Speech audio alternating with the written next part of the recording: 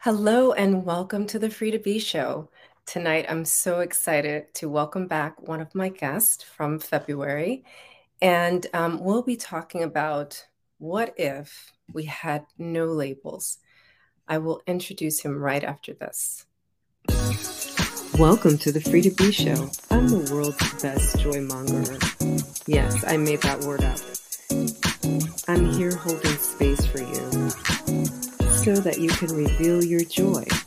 I'm also a multi-award-winning author of 8 books, mother of 6 children, and a host of 2 podcasts. Here on the Free to Be Show, I engage you in conversations so that you can dive in and really notice whether or not you're free in your heart and your mind and your soul. So are you free? Let's see.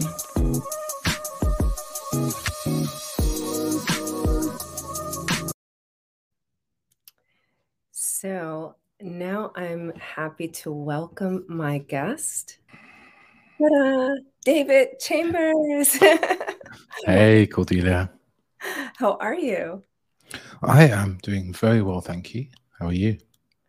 I'm excited to have this conversation with you today. I was thinking about what I entitled this particular episode on the topic of don't love your labels. And I thought, you know what? You can handle this. You're a master coach. So what if we didn't have labels? Wow.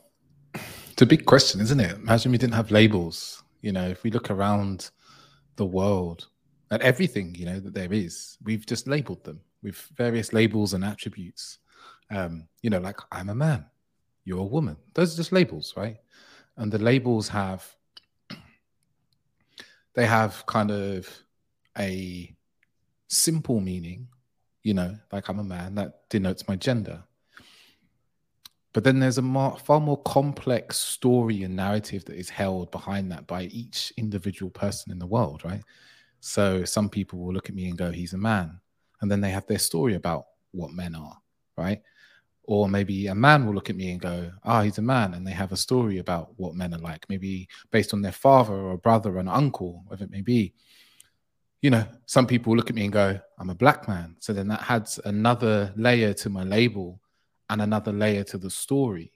So I guess if we were able to really let go of the labels and we were able to let go of the story and the narrative, then we would all be a lot more free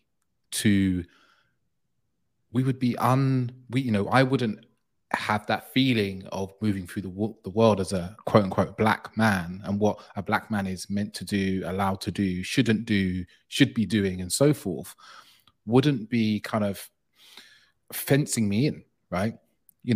I wouldn't walk down the street. Like, I'm living in Portugal at the moment. And, the part of Portugal I happen to be in, there's not particularly many black men wandering around. And there's not many black men wandering around with a blonde Swedish woman in the same way that I do with my partner also. So I noticed that people sometimes, they look for, maybe they look twice, maybe they just look once for a very long time. Now, if I didn't hold the label of me being a black man and her being a white woman, then that whole interaction of what would happen in that staring would have a different meaning to me, right? And even the word staring would, so like I said, if we could drop these labels, a lot of meaning would fall away. And a lot of the meaning that kind of entraps us in what we can and can't do, or what is or isn't possible for us, would start to fall away. Yeah, I really feel what you're saying. And I'm also hearing at the beginning there that words can be empowering, right? Because you said something there at the beginning that we have given names to things in the world. And that is the power that we were given in this human form, right? To name things.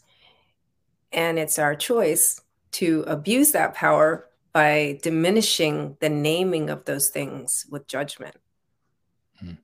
Yeah, that's what I'm mostly hearing and feeling you say. And so specific to what you were talking about, the stairs, right? That is how you're receiving it based on a story that you've created it. You right? Perhaps it's like they just see you two as foreigners because you came from England. Could be that, Mm. right? So maybe they don't even see that you're black and she's white. Maybe they just see like they're foreigners here, right? Because you're not from Yeah, Portugal, that's for sure. exactly, exactly. And I mean, like when I give it back to you like that, how does that feel as opposed to they're perhaps staring because I'm black and she's white? Yeah, yeah, exactly. And it reminds me of it reminds me of when I was in India and I experienced a very similar thing, a lot of staring. And there was a point where I was released from the meaning that I gave it because I was just like, oh, people are just really interested in me. And I said to someone, I was like, it's like I'm a celebrity here. People, they want to see what I'm doing, what I'm eating, what I'm about. It's like I'm famous here, So that's if I take on that label of being, because I'm a celebrity in India, I'm a celebrity, that's why people look at me. My whole body reacts differently to the experience, right? Yeah. And it's like you said, we have the power to give names and we can give whatever judgment in whatever direction we choose to. And we can choose an empowering label or a disempowering label, right? In the same way, to go back to being a black man, like often people would think that, that's a really difficult existence to live, in this day and age. And I see through the work that I do with men in coaching and so forth, is like I can have conversations that a white man can't have, because I'm a black man who's lived through certain experiences. And I see that's quite an empowering place to be. I can have certain conversations without fear of maybe being called racist or any other sorts of labels, just because of being a black man. And that's a very different way to look at the label of black man, right? Because I'm now looking at it from the point of view of it gives me, it adds to me, it benefits me in some way in the work that I do. And it also benefits me in so many ways. Like, I have clients come to me and they're like, I really want to work with a man of color. And I'm like, wonderful, because I am, and I'm here, So again, I see those as benefits. Or, the label of coach is an interesting one. People go, oh, so you're a coach. And then you hear this kind of subtle energy behind what people think that means. And sometimes in some arenas, especially in the world of dating, what I delve into a lot is people see that as less of a coach. They think the word coach isn't necessarily coach. They think it means mentor. So they're like, so tell me, what do I need to do? What sort of advice do you recommend for me in my dating life? And I'm often like, I see. The word coach to you, the label that is coach, has a meaning for you. And that's not the meaning that I particularly assign to myself. So it's like, how do we, I think an important part is like, how do we take the labels that we have assigned to ourselves and start to turn those into more empowering labels or more empowering narratives? Wow, David, like, have you been living in my head? Because that last point, I know, like, I struggle with this a lot. I know, like, people may at first glance be like, oh, that Muslim woman, but like second glance, of course, they're like, oh, she's probably black, And so as a black woman, I have a lot of stories and I make that mean something sometimes. And other times I'm like you. That makes me a superhero, and both are true. Well, I mean, I can make both true. The judgment one, where it's like, I'm going to go ahead and say it's almost like a woe is me, because I feel the weight of the judgment of others surrounding what it is to be a black woman is like lesser than, like so much lesser than. Like, I even look up to the fact that you're a black man. It's like, wow, at least he's a black man, because he's like higher on the socio-economic scale than I am. And then, I catch myself and I'm like, but is that even true? Because in my core, and I know you believe this too, I feel and I believe that we don't even look like what people see. It's just the limitation of our human eyes that give the, you know, molecules that create our matter the vision of what we see and what others see, you know? So when I think of what if we had no labels, I think, can I exist as just a soul? And how would I have to be to show up as a soul only? You know what I mean? Yeah, I get what you mean. Because, you know, as you said, our human eyes, they only have a really tiny range of seeing light, right? And seeing waveform in itself. So, you know, there's all this energy that we give off that can't be seen or felt by most people, that stretches way beyond my body. So I'm bigger than this dense and heavy body here. That's even surprising, because you're like, how tall? Really? You can't be bigger than that.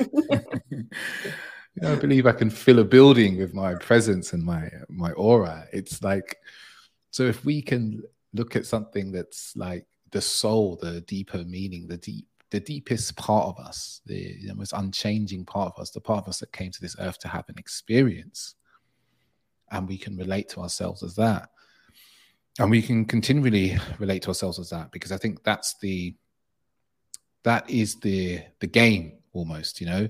It's like we can, maybe 1% of the time we relate to ourselves as that soul, and, you know, if we can start bringing that up into higher numbers, then do we then become kind of impervious to other people's judgments of us? They're seeing their tiny waveform of us, or even the labels that they put on us.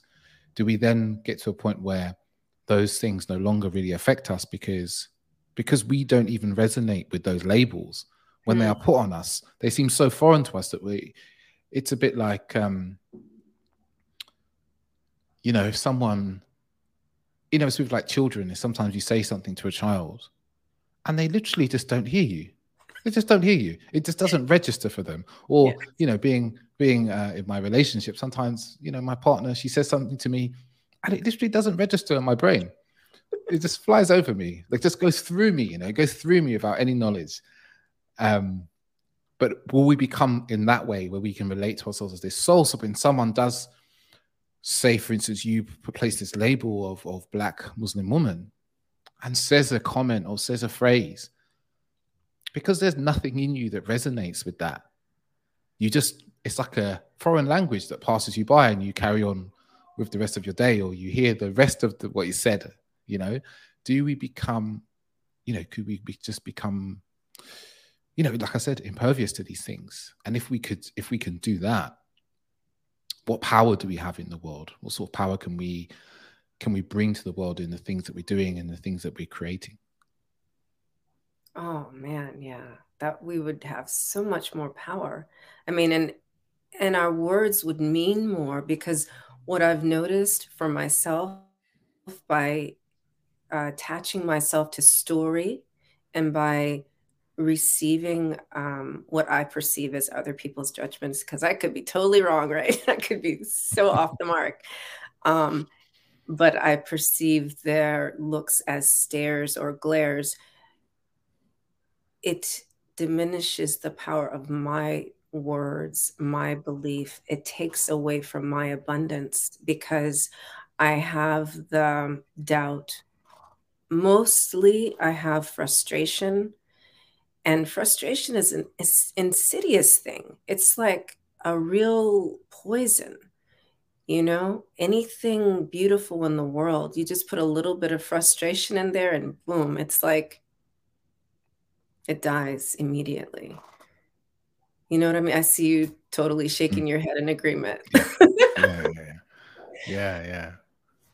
Because, you know, ultimately we kind of reacting to these things, right, from people. We we take on those labels, and then when we speak, we are holding on to those labels in our minds.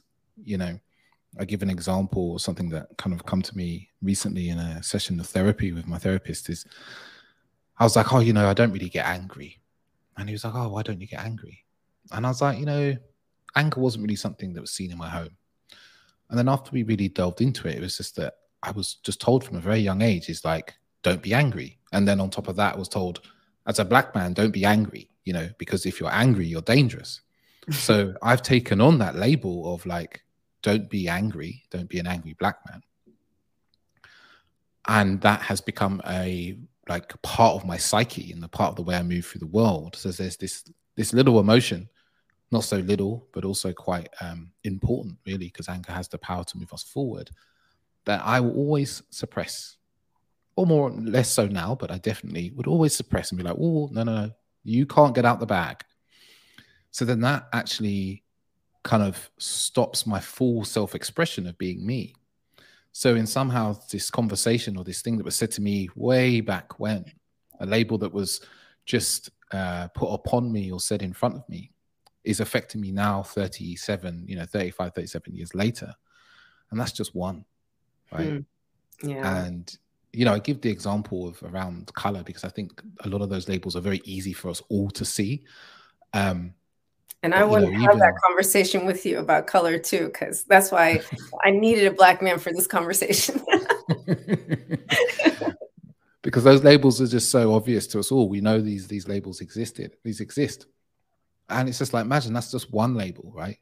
We are being conditioned into thousands of these labels, thousands of them like through our lives and at any given moment. So when people say to you, you can or can't do something, you know, you should or shouldn't do something, they are just basically putting a label onto you. You know, they're saying, no, you can't do that. So they're labeling you in that moment and saying, nope, you can't do that. And in those moments, it's really a choice for us to say, do I accept this label? Is this a label I want? Or is this a label that I do not want? Does this label serve me? Or does this not serve me? Or does this empower me? Or does this disempower me? Yeah. That we open or close that door to the projections, you know? And we also sometimes project. I mean, tell me whether or not you resonate with this. Like, sometimes I have put myself in a box, right? That, well, because I'm a mom, because I'm a wife, because I'm divorced, you know, because of whatever, I can't, you know? And those labels really limit me. And sometimes they make me super angry. And I've gone through, like you, different iterations of how to deal with that anger because, you know, the angry Black woman is just perceived as crazy. You know what I mean? You may be perceived as violent as an angry Black man, but we're just crazy, right? Like, don't listen to that, you know? And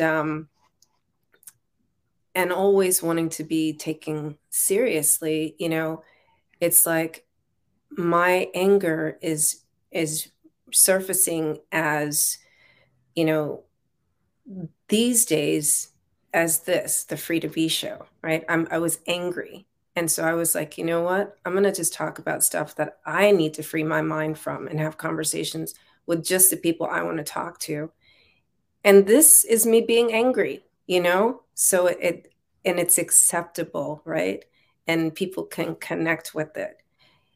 And it's freeing at the same time. What kind of methodology have you used to express your anger in a more creative, consistent creative way? I mean, is that how you found it, your podcast or your business or? Yeah, I think there was a conversation I had with a friend of mine maybe a couple of years ago. And one of the things I said was like, you know, I really want to change the narrative around men. You know, the narrative that is out in the world about men. I think the most common narrative, most common narratives, and, you know, I talk about in the UK, though I'm not living there now, I'm very au fait with the narratives there about men and what the media will allow to be published about men, which is they're greedy, they're selfish, they're angry, they're violent, they're sexual predators, or they're depressed and they're unhappy, right? Those are the kind of allowable narratives. Now, one of some of the narratives you don't hear is like loving, caring, nurturing, protecting, looking after, raising awareness, raising consciousness. These are not narratives that we see so commonly about men. So a big part of my work, I saw that and felt quite angry. And I continue to see those narratives being pushed, whether that's through media, social media. So part of, my channeling of that anger was to create a new narrative and to speak in a different way and speak my truth into the world by speaking to wonderful people like yourselves and just hearing people's real stories so that people could start to hear men in a slightly different way and start to be like, oh, wait, like there's these guys I'm hearing every week, or, I interview men very regularly on my podcast, and wait, I'm hearing these men, and these men aren't like the men I'm being told are the only men around. And at that point, someone can start to question, like I've got messages from women through Instagram or by email, and they're just like, listening to your podcast completely changed how I saw men. Because it was the first time that they'd been exposed to men speaking in a different way, or men were giving a platform to speak in a slightly different way. And I'm not saying that, a lot of the things that we see in the media about men are also true. Not true for all men, but it's also true. But there's also this other side, because we are a range. We are, we're human beings, so we just have this huge range of how we can be. So a part of my anger was definitely in creating that creative body of work of my podcast, my coaching, and even some of the events that I run. And I think there's also another place that I allow my anger to come out in, which is not so creative, but is more because it's really necessary. And that may be in contained, sacred explosions, actually. And that might be, punching pillows, that might be screaming into pillows, that might be screaming at trees or in the forest or underwater, because there's a certain physicality to that sort of release of anger that, we're as human beings, we are vibrational beings. So it's like to allow that vibration to move through us is to give that energy, that emotion, allow it to leave, allow it to move through us. And I think that is probably one of the ways in which a lot of men don't have access. They don't allow themselves to go there because, they don't want to be labeled as an angry man. And I think that's why sport is so popular for men. Yeah. Because it's one of the few places a man can really express emotion, whether that is sadness, joy, happiness, elation, where he can really wholeheartedly celebrate or commiserate, he can really go and do that in that space, in a collective, if we're talking stadiums, and we all look and go, that's fine. But if you saw a man out in the street, crying or screaming with joy, right, we would all be like, whoa, what's going on there? Am I safe? Right. Yeah. So I think this allowance of anger and also finding, sacred spaces to do that. Like I've done that in men's groups, I've done it in men's retreats. And I've seen other men release what I would really call 30 to 40 years of pent up anger, right? In 5 minutes. And seeing someone do that in that short space of time is one of the most moving things I've ever experienced. Like you can literally, there's a different feel in the air, and you can see someone walk away like a lighter human being for releasing it. Yeah. I can feel that, like what you were saying. And I think that's really necessary to create spaces for men.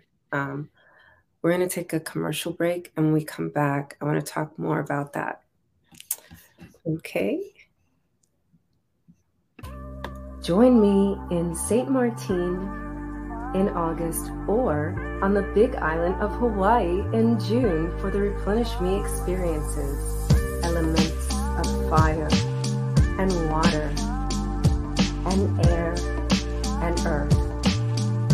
Allow you to elementally and intensely experience the replenishing process of release, restructure, refresh, and rebirth, so that you can be present in the moment of now and allow yourself to reveal your joy.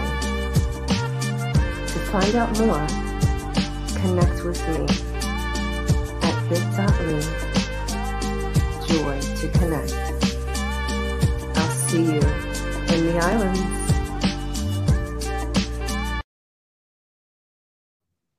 So, this morning, before we came in to record, I saw you had posted something about men not doing the work, and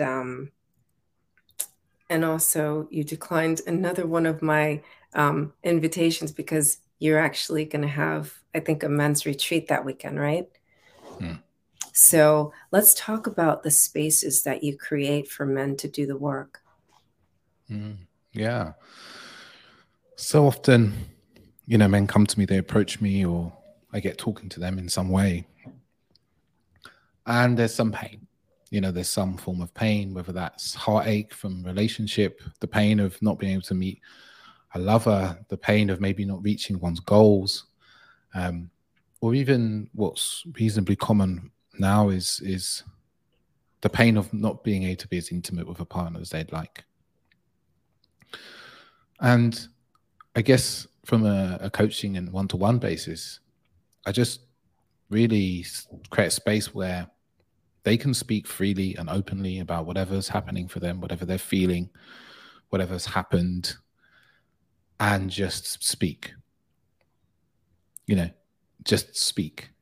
And, I'd be the amount of men who have never really had anyone really listen to them without trying to critique them, without finding if they're right or wrong, or without kind of looking to judge or reply, is incredible. And the number of men who just speak for 20 minutes plus without interruption, without me saying a word, I just listen. And then also the number of them that apologize for speaking so much, like who say, oh, I'm really sorry, I've just spoken for 20 minutes. And I'm like, this is what this is for. This is for you to speak. Is probably in the kind of 80% of the men when I first speak to them. So it's just creating that space for them to express, hear their own thoughts out loud. And then I just ask them some questions really about them. Like, what do you want? What do you see? What patterns do you see? And it's really a process of really getting to know oneself, plus getting to know how one is acting, because sometimes those two things are slightly different. So it's like, how, what do you want? Why did you take those actions? And not from a point of view of judgment. It's just like, why did you see that? And then also bringing together their different things that they've done to create awareness, because ultimately, whatever we say about what doing the work is it creating a deeper awareness, both of ourselves, of our loved ones, the planet as a whole, and people we've never met yet. Right? It's creating more awareness, more compassion for others, more compassion for ourselves as well. It's a big part of the work I do is like self-compassion, because when we can have a capacity for self-compassion, it's a lot easier for us to be compassionate about others. I spoke to someone this morning, and she was, as a woman, she was really struggling to be compassionate towards her partner, right? And when I started to just reflect back, like, what could his fears be? What could his worries be? And once we can start to look past the actions and how those actions have hurt us, and she started to have a compassion for what she desired, right? That opened up the door for having compassion for him. And once that happened, she started to soften and relax. So it's like a lot of the work I do with men is like, how can we be more compassionate to ourselves about, due to the things we've been through in the past? How can you be in compassion to ourselves, or even the people that have caused us pain? So we can start to let go of the grip of the mental patterns that we have, and we can open up to seeing different perspectives and new awarenesses. And through that simple process of doing that, creates new awareness, creates new self-awareness, social awareness, we can start to take new actions.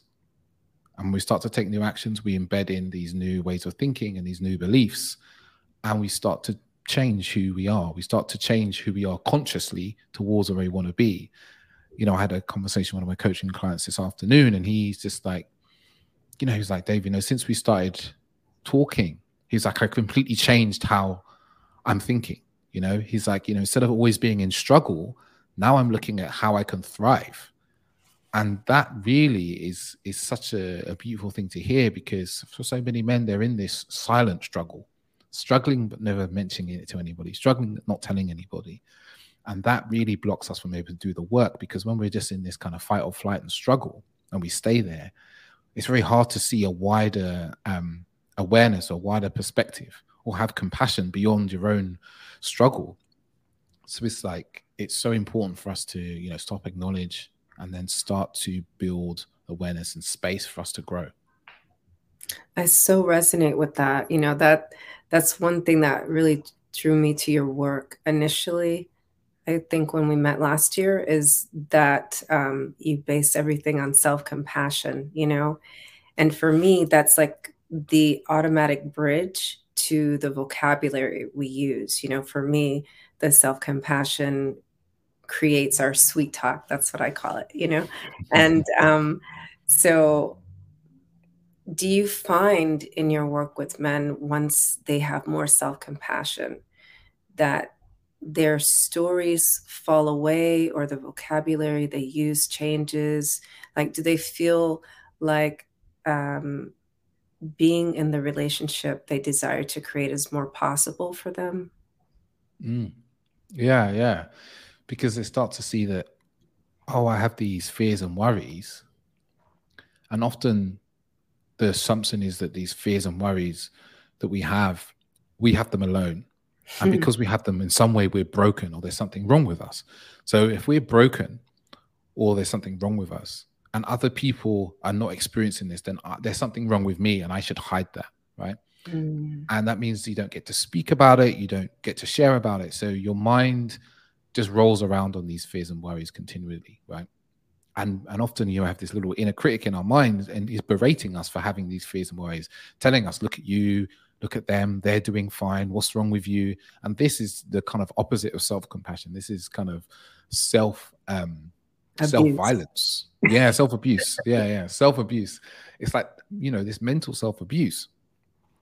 And it's why I love doing work with men in groups as well, you know, around workshops and programs. It's like when you bring them together and you start saying, okay, you ask a question about, you know, what do you fear about relationships or dating, for example? And then one man shares, oh, you know, I fear about losing myself. I fear like going into a place of just people pleasing. Or a man says, oh, I fear that I won't be good enough. Or another man says, oh, I fear that, you know, no one will love me. And you hear 3 men say that, and there's maybe another 20 men there. And then you see maybe in the chat, or another man speaks up and goes, wow, I feel like that too. I didn't know, I thought it was just me. And then another man, and then another man. And this has a ripple effect, because instantly it starts to break this cycle in our minds that we are alone, right? These are the only men, I'm the only one that feel this way. And I recently ran, I won't call it an experiment, but I ran a masculinity workshop, and I made it open to all genders. So there was a few women there. There was a number of maybe 10, 15 men and a few women as well, and a couple as well. And the men shared very openly about their feelings towards masculinity. And the women in the room were blown away, because they were like, wow, I didn't know that men felt like this. Like, this is another cycle, right? That we kind of throw in there. But when we create these as men, when we are able to see that we're not alone, instantly in that moment, we're like, well, if it's not just me and it's him and him and him, so then I'm not like broken, because other people are sharing this experience, and I can have compassion for him because I hear him and I'm like, oh, that poor guy, that must be really hard. So in that moment, because we can see ourselves in that person, we can also have compassion for ourselves as well in that moment, because we're like, well, I really feel for him. And, you know, he may think this because of X, Y, and Z, but, you know, it's not his fault. And it's like in that moment, if we can listen to what we're saying, right, we'll go, oh, wait, I can reflect that back to me. I say that to myself. And does that kind of quieten that voice in the mind? Does that lessen the grip of this story, this narrative, this label that I have about myself, maybe being unlovable? Does that lessen that for me? Yes. And does that allow me to be more free? Does that allow me to express myself a little bit more and feel less shame? And this is what I see, is that when we can start to erode away this shame, especially, is a very corrosive emotion to hold on to, that the way that men think starts to change, the way they interact with the world starts to change, the way they relate to people starts to change. So basically, you dissolve creating isolation. Yeah. When we come together, and I think that's what the power of say, what, you know, is often termed men's work, is that men come together in groups, you know, of whatever size, and they have a shared experience in that group. And that shared experience is often a polar opposite to the general shared experiences they've had of being with men, you know, of being, you know, quote unquote banter and ridicule and, you know, competition and things like that. When they come together in men's work, in men's groups, there's this kind of fierce love for one another, you know, of holding a man to a high regard and with accountability, but with love and gentleness to him as well. And it's a way, it allows a man to have an experience of being with men that he's never really had before. You know, he's never had that, oh, well, these guys really care about me and really love me, right? Oh, but they also are really vulnerable and open and listen really intently to me. And no one's trying to be better than me or push me down or kick me or bully me in any way. I'm just accepted as I am. And that is in itself is a really transformational experience to have as a man. Yeah. And I'm also hearing they get to experience love in a different way, in a more present way, you know? I can imagine for men loving another man, you know, especially if you're, I don't know what it's called, cisgen or whatever, you know, like you prefer to be with women. So it must feel like they may experience some cognitive dissonance, like, I really love you, man, you know, like, and it's like no other love they've ever experienced before, you know? So that sounds so beautiful. I want to be a man. I want to come. I think the next thing on is like, I love men's work and I love men's retreats, and I will continue to be part of them and go to them as well. Is that I'm seeing more and more there's a power in mixed work.